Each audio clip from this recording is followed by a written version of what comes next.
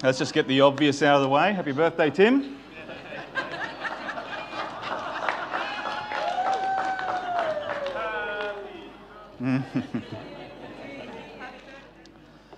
Talking about old people, I grew up in the golden age of cartoons and comic books. And it was different then, all right? It was different then. Good guys were good guys, and bad guys always lost. Always. And I wasn't the sort of kid that sides with the villain in the story. I was the optimist when I read comic books. I was the optimist that knew that no matter what, the good guys will always win. Yep. All right?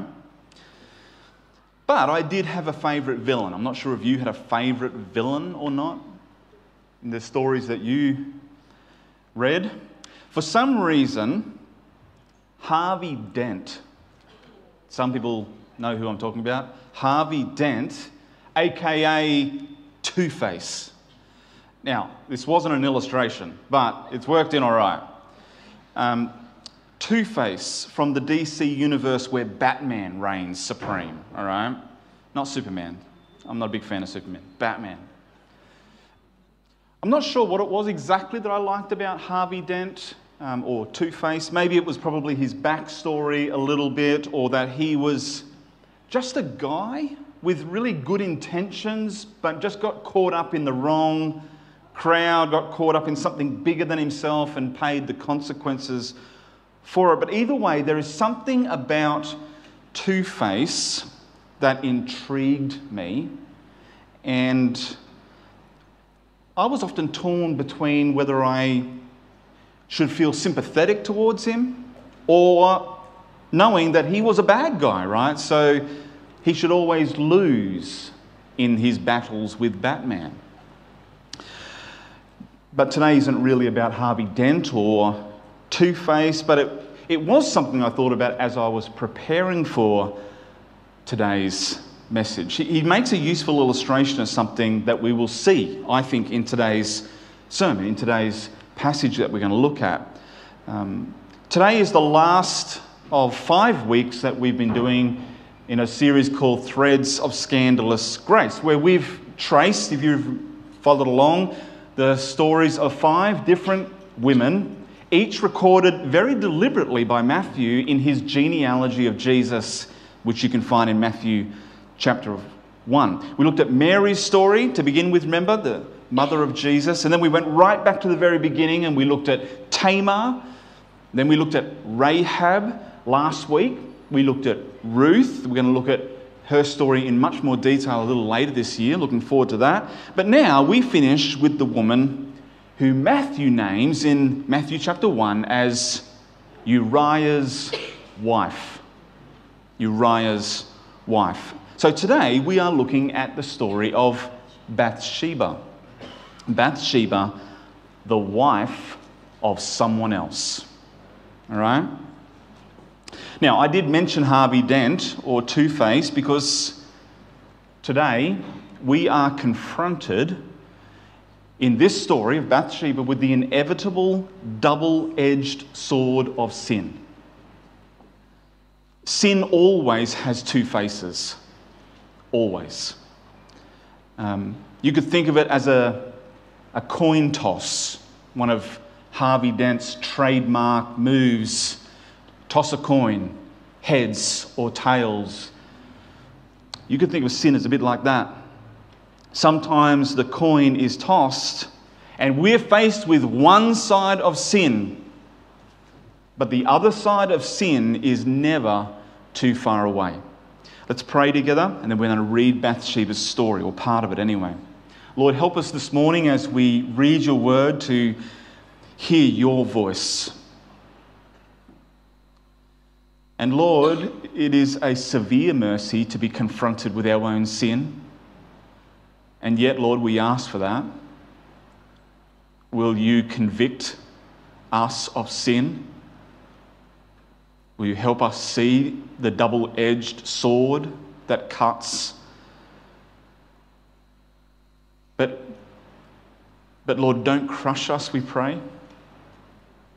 Help us to see Jesus, who is the answer, your answer to sin, and who is our hope and our salvation.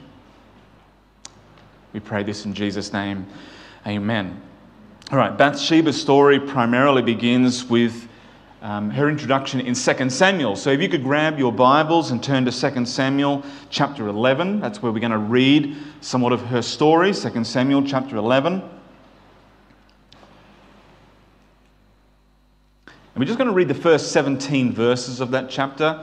Her story sort of stretches for quite some way into the narrative from at this point in time in history. But we're going to read probably the infamous part where we are introduced to Bathsheba.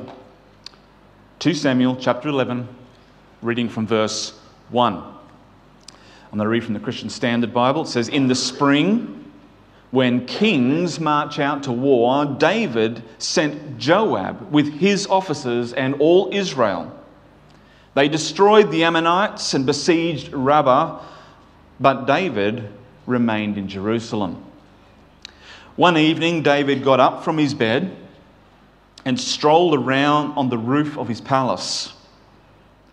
From the roof, he saw a woman bathing, a very beautiful woman. So David sent someone to inquire about her, and he said, 'Isn't this Bathsheba, daughter of Eliam and wife of Uriah the Hittite?'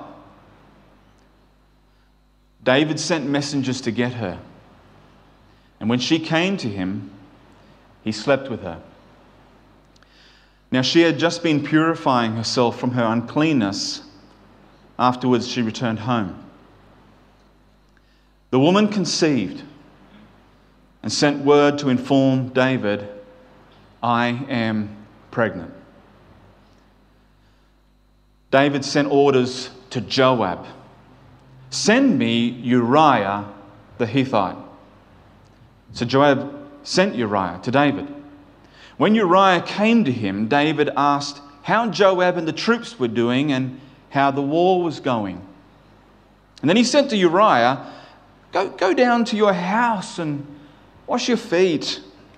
So Uriah left the palace, and a gift from the king followed him. But Uriah slept at the door of the palace with all his master's servants. He did not go down to his house. When it was reported to David, Uriah didn't go home.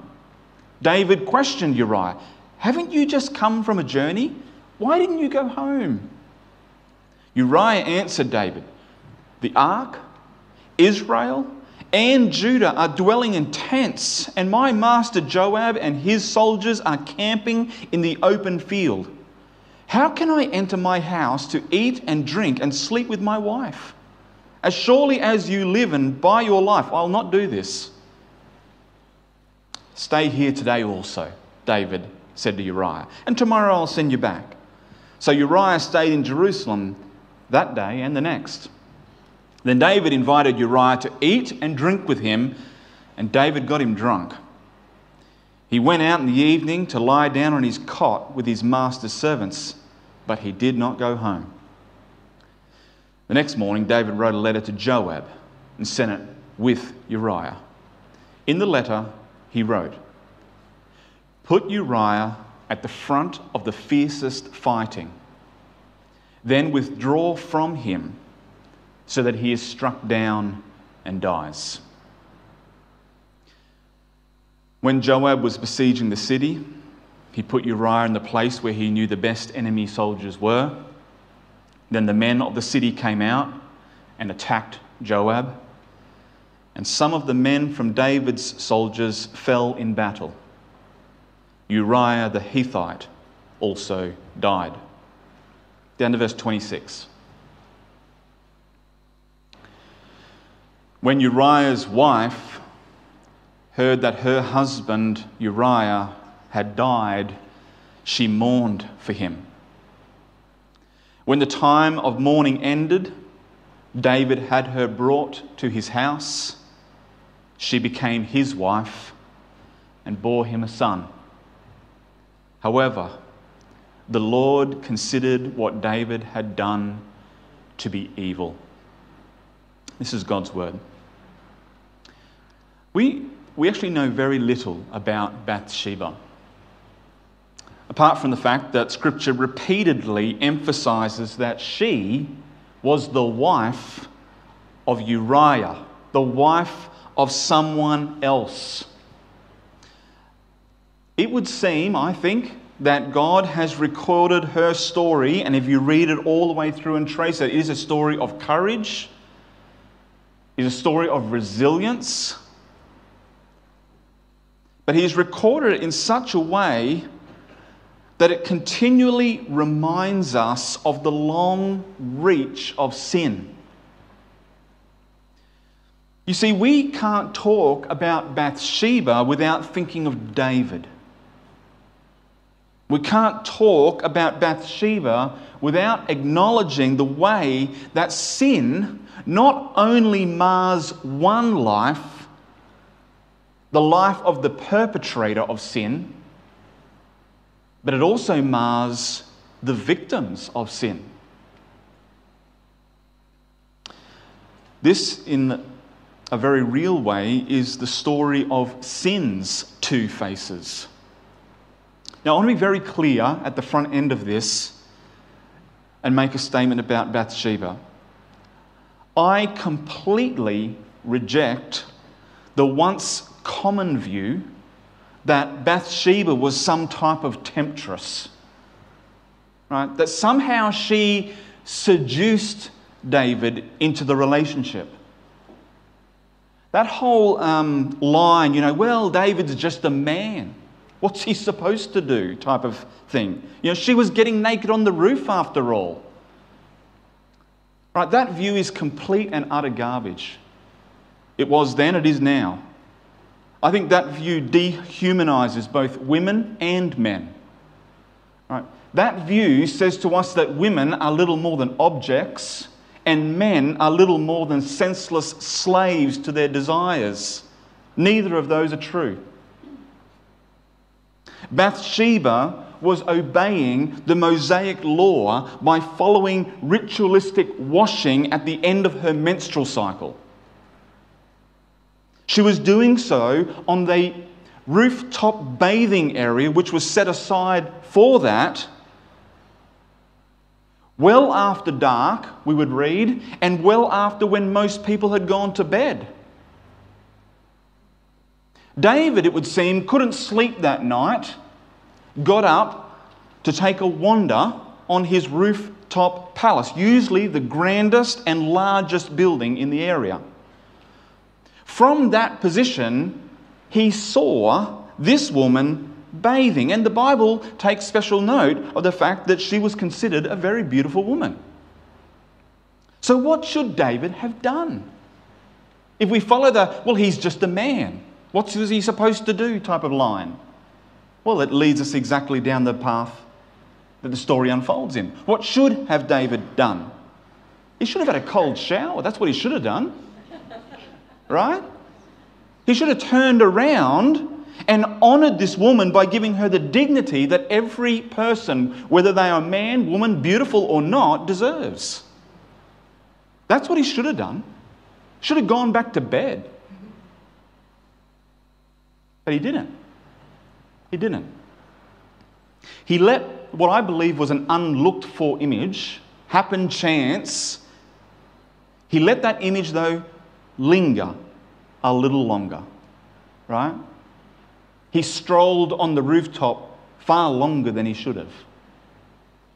That image was given the chance to grow roots. Those roots let the image turn into a thought. The thought turned to a plan. The plan turned to action.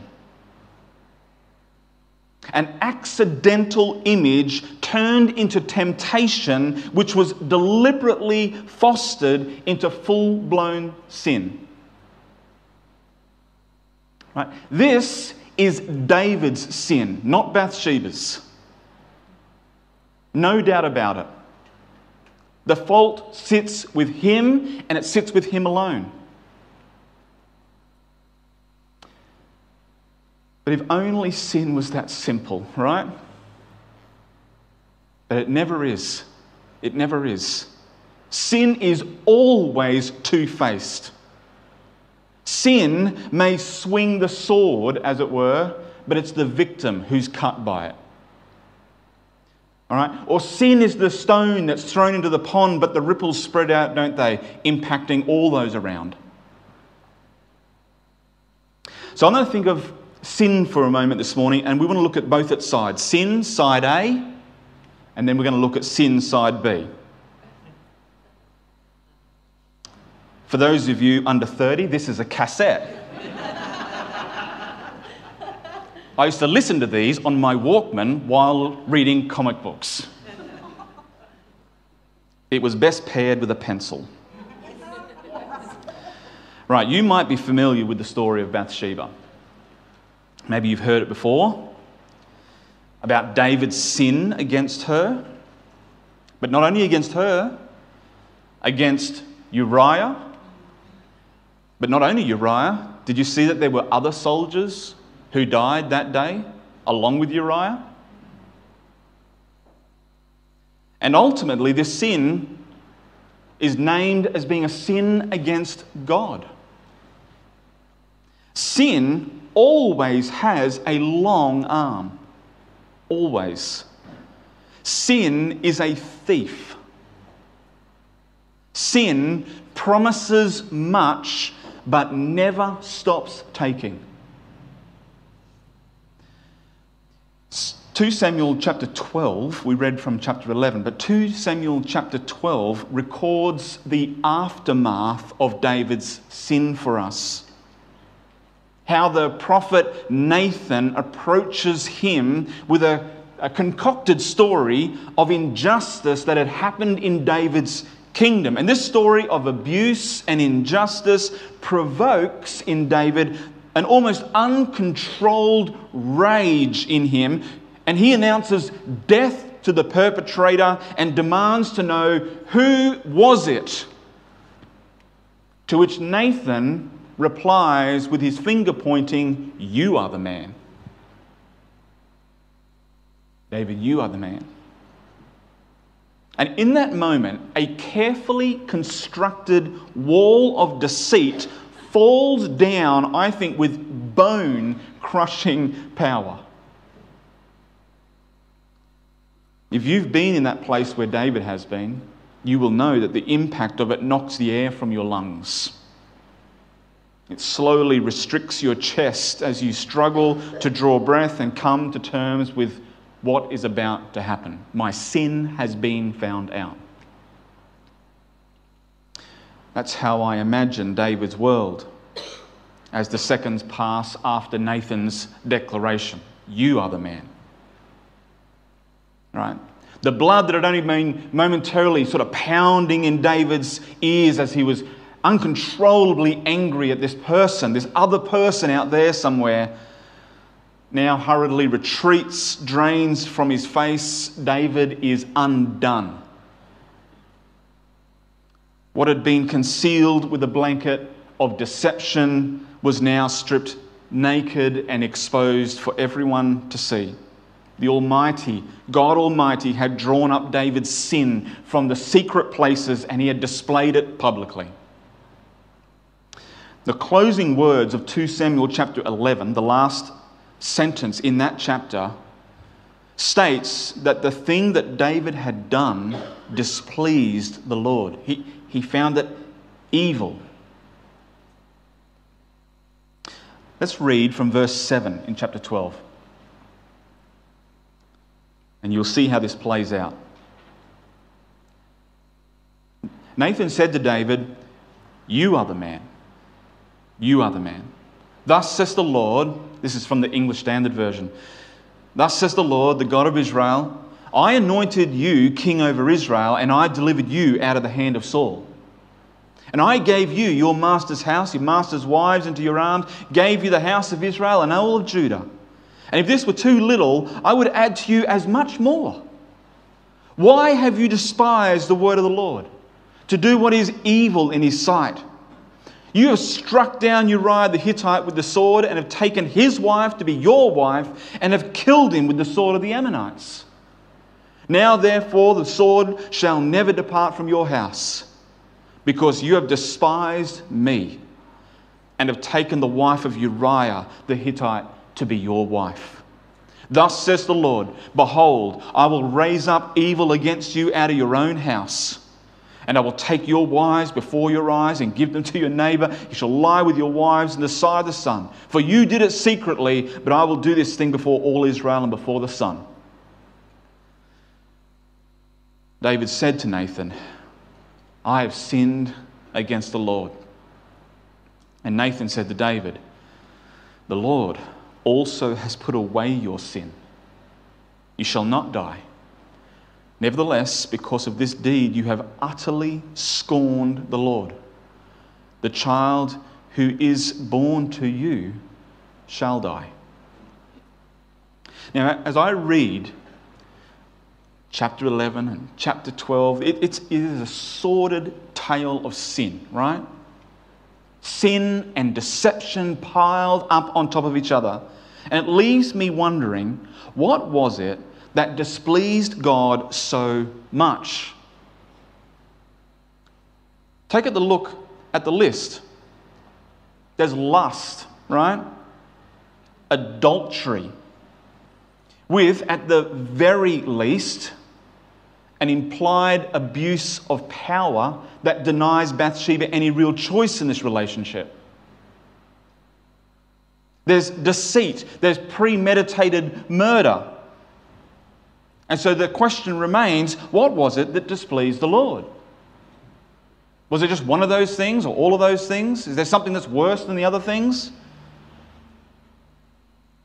What sparks David's admission of guilt in chapter 12 and verse 13, where he looks at God and he says, I have sinned against the Lord? Man, David, you sinned against Bathsheba, you sinned against Uriah, against all the other soldiers. You sinned against Joab in putting him into that position. But David says, I have sinned against the Lord. I think that as we move back through the text, we can probably pick up a couple of important clues here.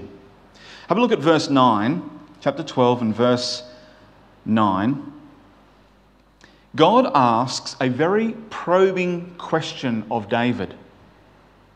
Why have you despised the word of the Lord?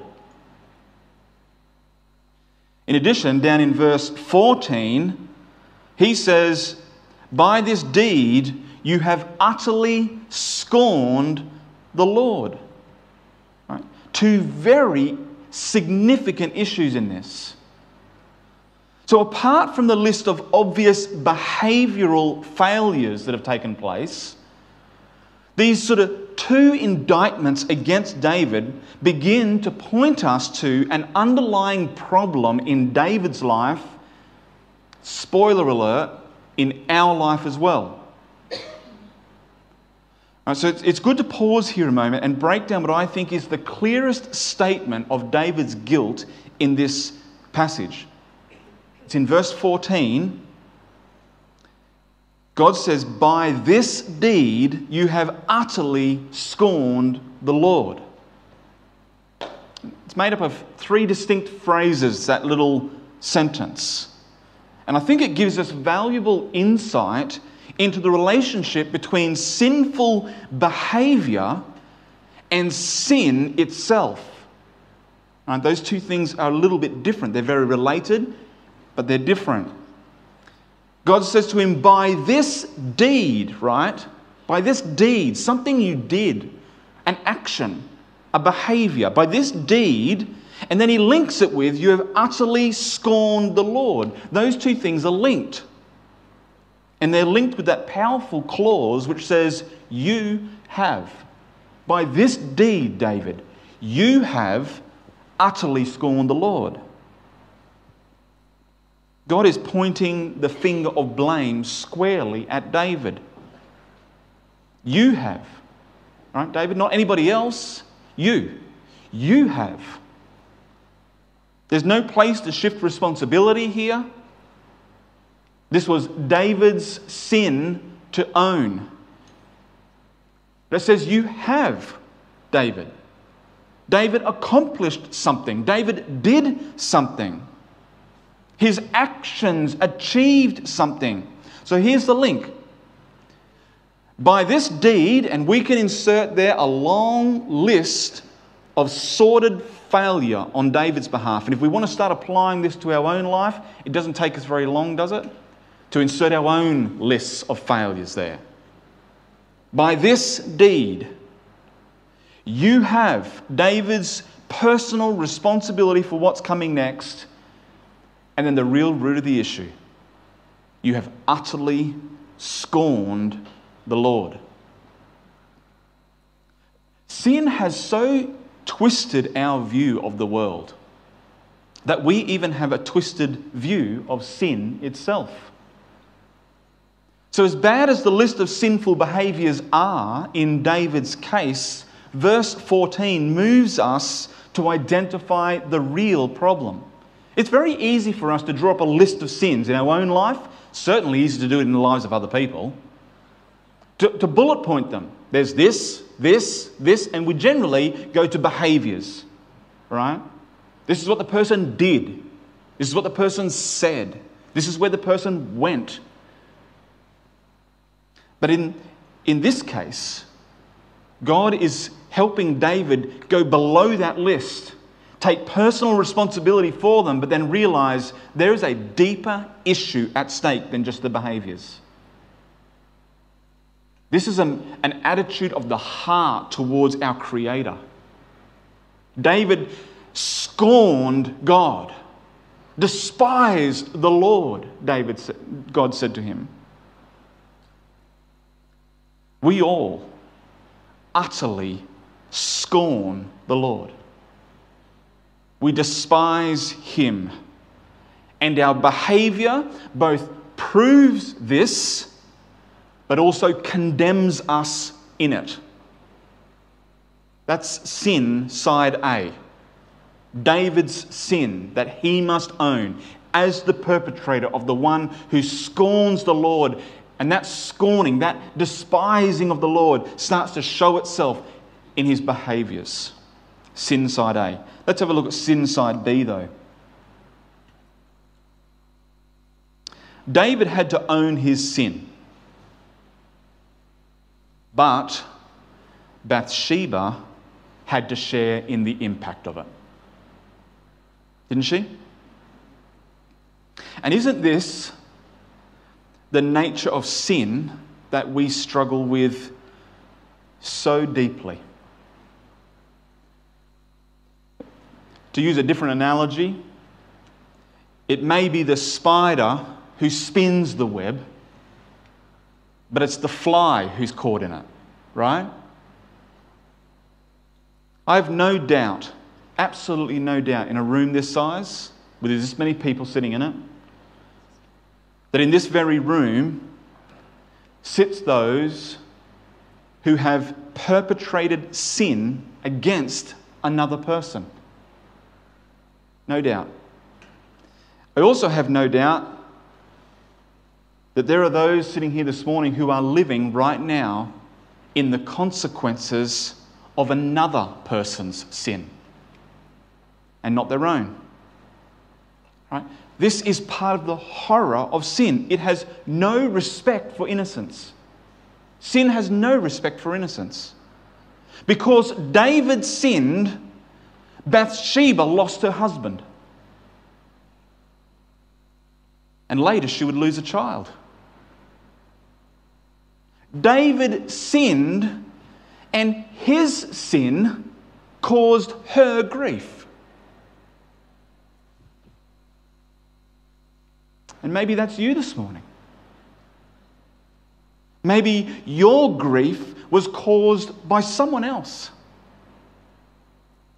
Maybe your pain was inflicted because of somebody else's sin, somebody else's rebellion. Yes, their behaviours, but ultimately we know that they have utterly scorned God And somehow it has spilled over into your life and you are experiencing the pain that comes with that as well. Or maybe you carry pain this morning, not because of what someone else did to you, but maybe because of what you did to someone else. Maybe you carry with you this morning the pain of shame or the pain of regret, and you carry them around like constant companions who are always whispering, always reminding, always condemning. So what should we do? What should we do? Whether we've experienced one face of sin or the other, whether it's side A or side B, how do you respond? What hope is offered by Bathsheba's story for those of us ravaged by sin, either side of the sword as it cuts? Well, here's our only hope. How is it that Bathsheba could be woven into the story of Jesus' birth? That her life and her pain, the circumstances that occurred to her outside of her control, how could those be woven into as a scandalous thread of God's grace in the story of the gospel? Or how is it that God could refer to David as a man after his own heart? Are you kidding me? What hope is there for the Bathshebas of this world who have been caught up in the pain and the effect of other people's sin? And what hope is there for the Davids of this world? Or what hope is there for me? Or for any one of us whose sinful choices hurt the people around them and often the people that we love the most? Let me say this morning as clearly as I can, our only hope is grace. Our only hope is grace. And so that means that our only hope is Jesus. We don't know much about Bathsheba, but at this point in the story, she could not have known. She could not have even dreamt of the fact that she would be honoured and elevated and included into what would become the part of the lineage of the Messiah. The one that would come to save the people from their sins, to rescue those who have been destroyed and ravaged by sin, the sick and the poor and the outcast, and that she would be included in that story of grace. Circumstances outside of her own control. Bathsheba was a faithful wife who caught the eye of a king. And in her culture at that point in time, she had no choice but to obey David, even if she was already married. Bathsheba was resilient in this story as you follow her story through. Resilient in the face of multiple accounts of grief. When she lost her husband, when she lost her child. Bathsheba is a woman who was initially sought out as the object of David's desire, but she shows persistence and perseverance and a spirit that isn't defined by her circumstances. I think we can learn from Bathsheba that faith is often a result of ordinary people obeying God in spite of their circumstances. Her story teaches us that our lives will not always go to plan. Unexpected circumstances will arrive.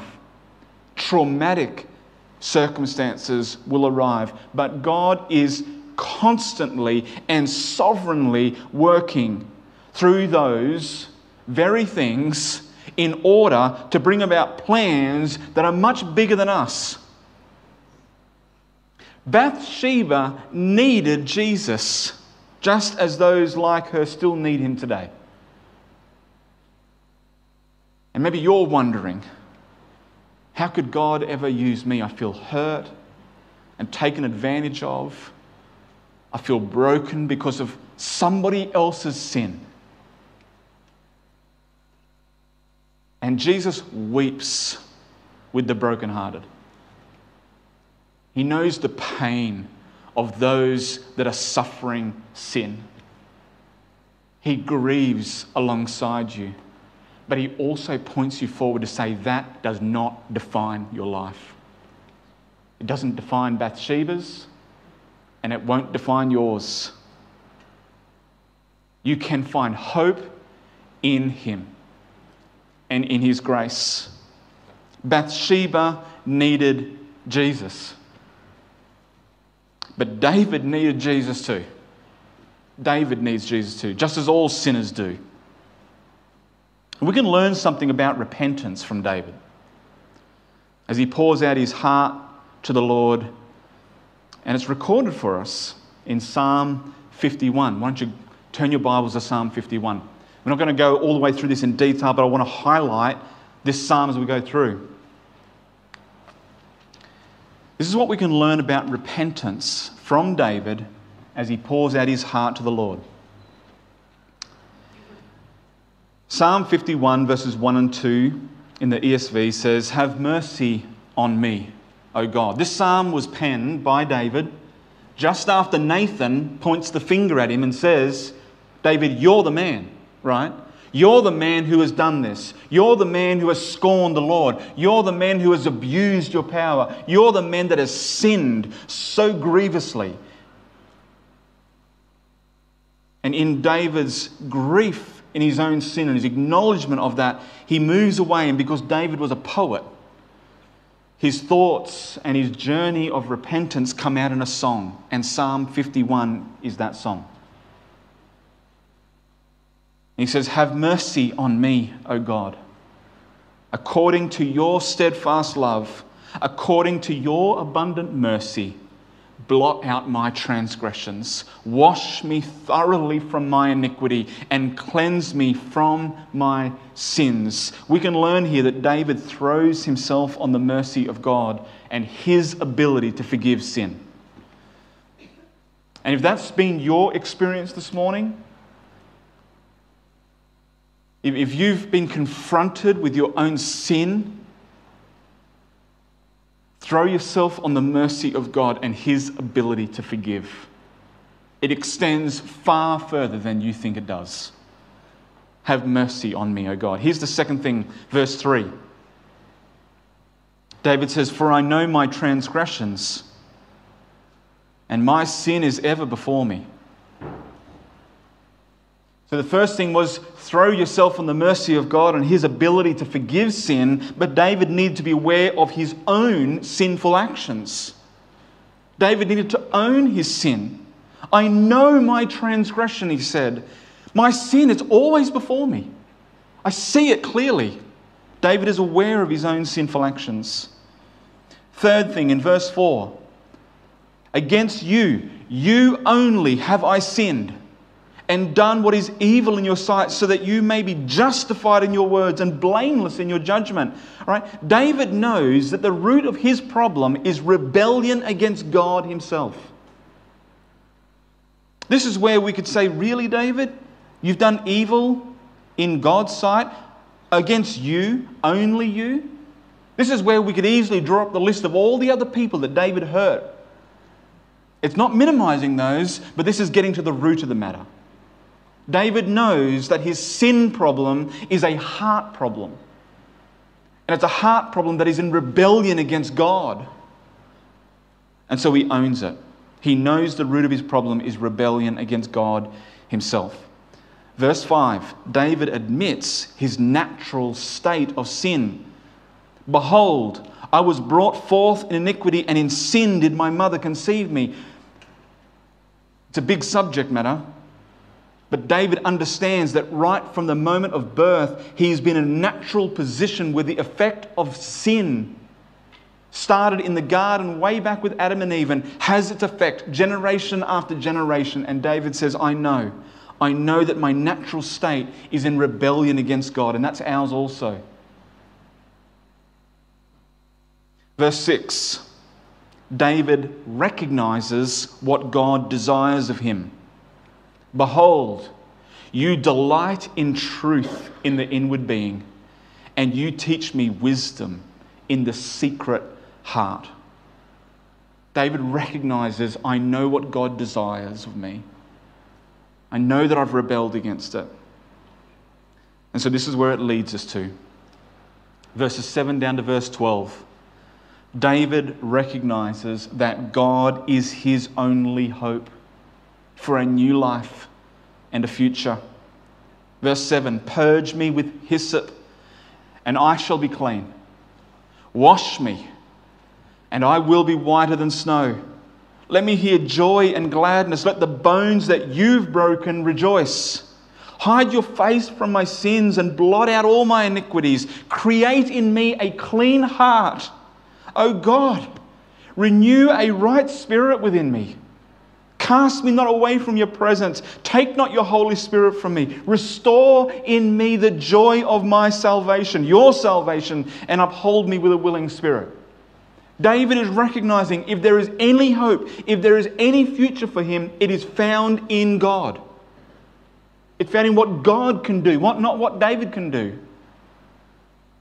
Right, this is the staggeringly good news of the gospel. Right, because sin is a heart issue, salvation needs to be a heart issue as well.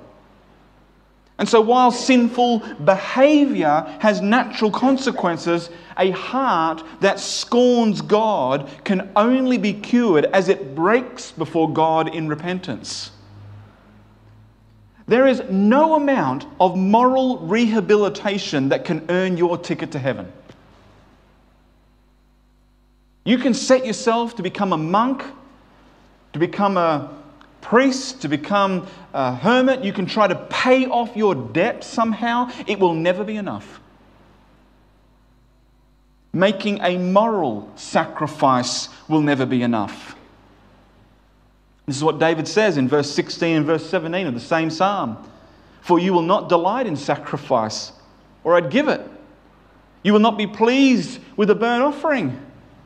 The sacrifices of God are a broken spirit, a broken and contrite heart, O God, you will not despise. You hear the language? David despised the Lord. And now he recognizes, when I come to you with a broken and contrite heart, you will not despise me. That is glorious and amazing news. God does not despise a broken and contrite heart. It was good news for David. Yeah, there were still consequences for his sin. The sword never left David's house. But he was not cast away from the presence of the Lord. Why could God look at David and say, you are a man after my own heart?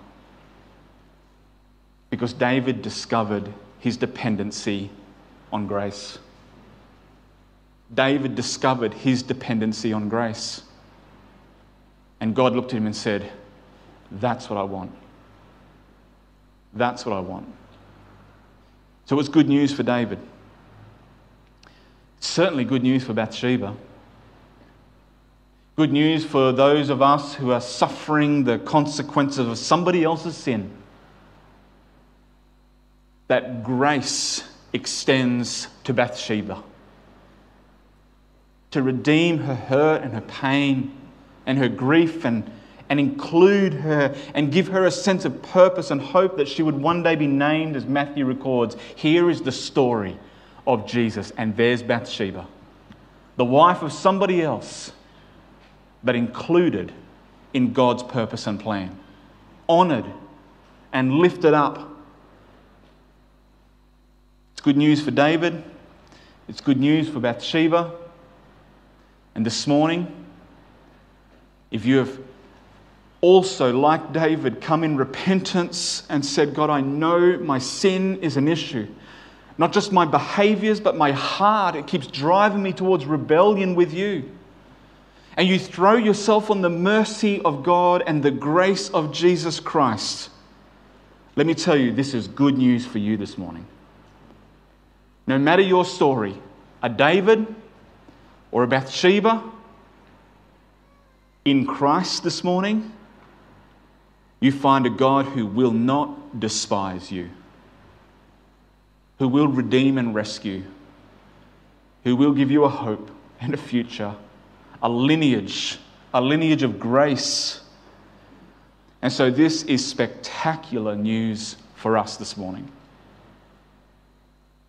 Let's pray.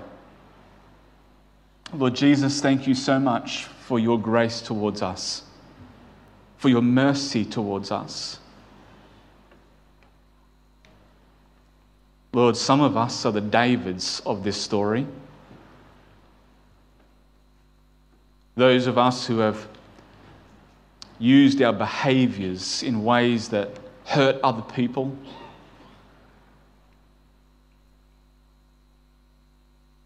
But ultimately, Lord, you've shown us this morning that as bad as that is, as hurtful as it is, it's an indication that we have a heart that is in rebellion against you. So Lord, like David, we come to you and say, Lord, will you cleanse us? Will you wash us and make us whiter than snow? You are our only hope. Jesus, your death, your punishment brought us life, brought us healing. So Lord, cleanse us, we pray. But Lord, we also thank you for this wonderful, this spectacular woman, Bathsheba, caught up in the schemes of sinners around her, experiencing grief upon grief, feeling like someone who has no control. And yet even then, your grace extends and weaves this story of brokenness and grief into a story of honour. And you lift the Bathshebas of this world up and say, you are precious and worthy. And you embrace them, include them, and call them your daughters and your sons. And so, Lord, I pray for those right now who are grieving with the pain of other people's sin. Lord, will you bring healing and hope in ways that only you can, cleanse and bring life. Lord, we thank you for Jesus. We thank you for the good news of the gospel of grace. Jesus, you are our only hope. And so we throw ourselves at your feet now and call out to you and say, you are worthy, not us. You have done everything possible that we couldn't do.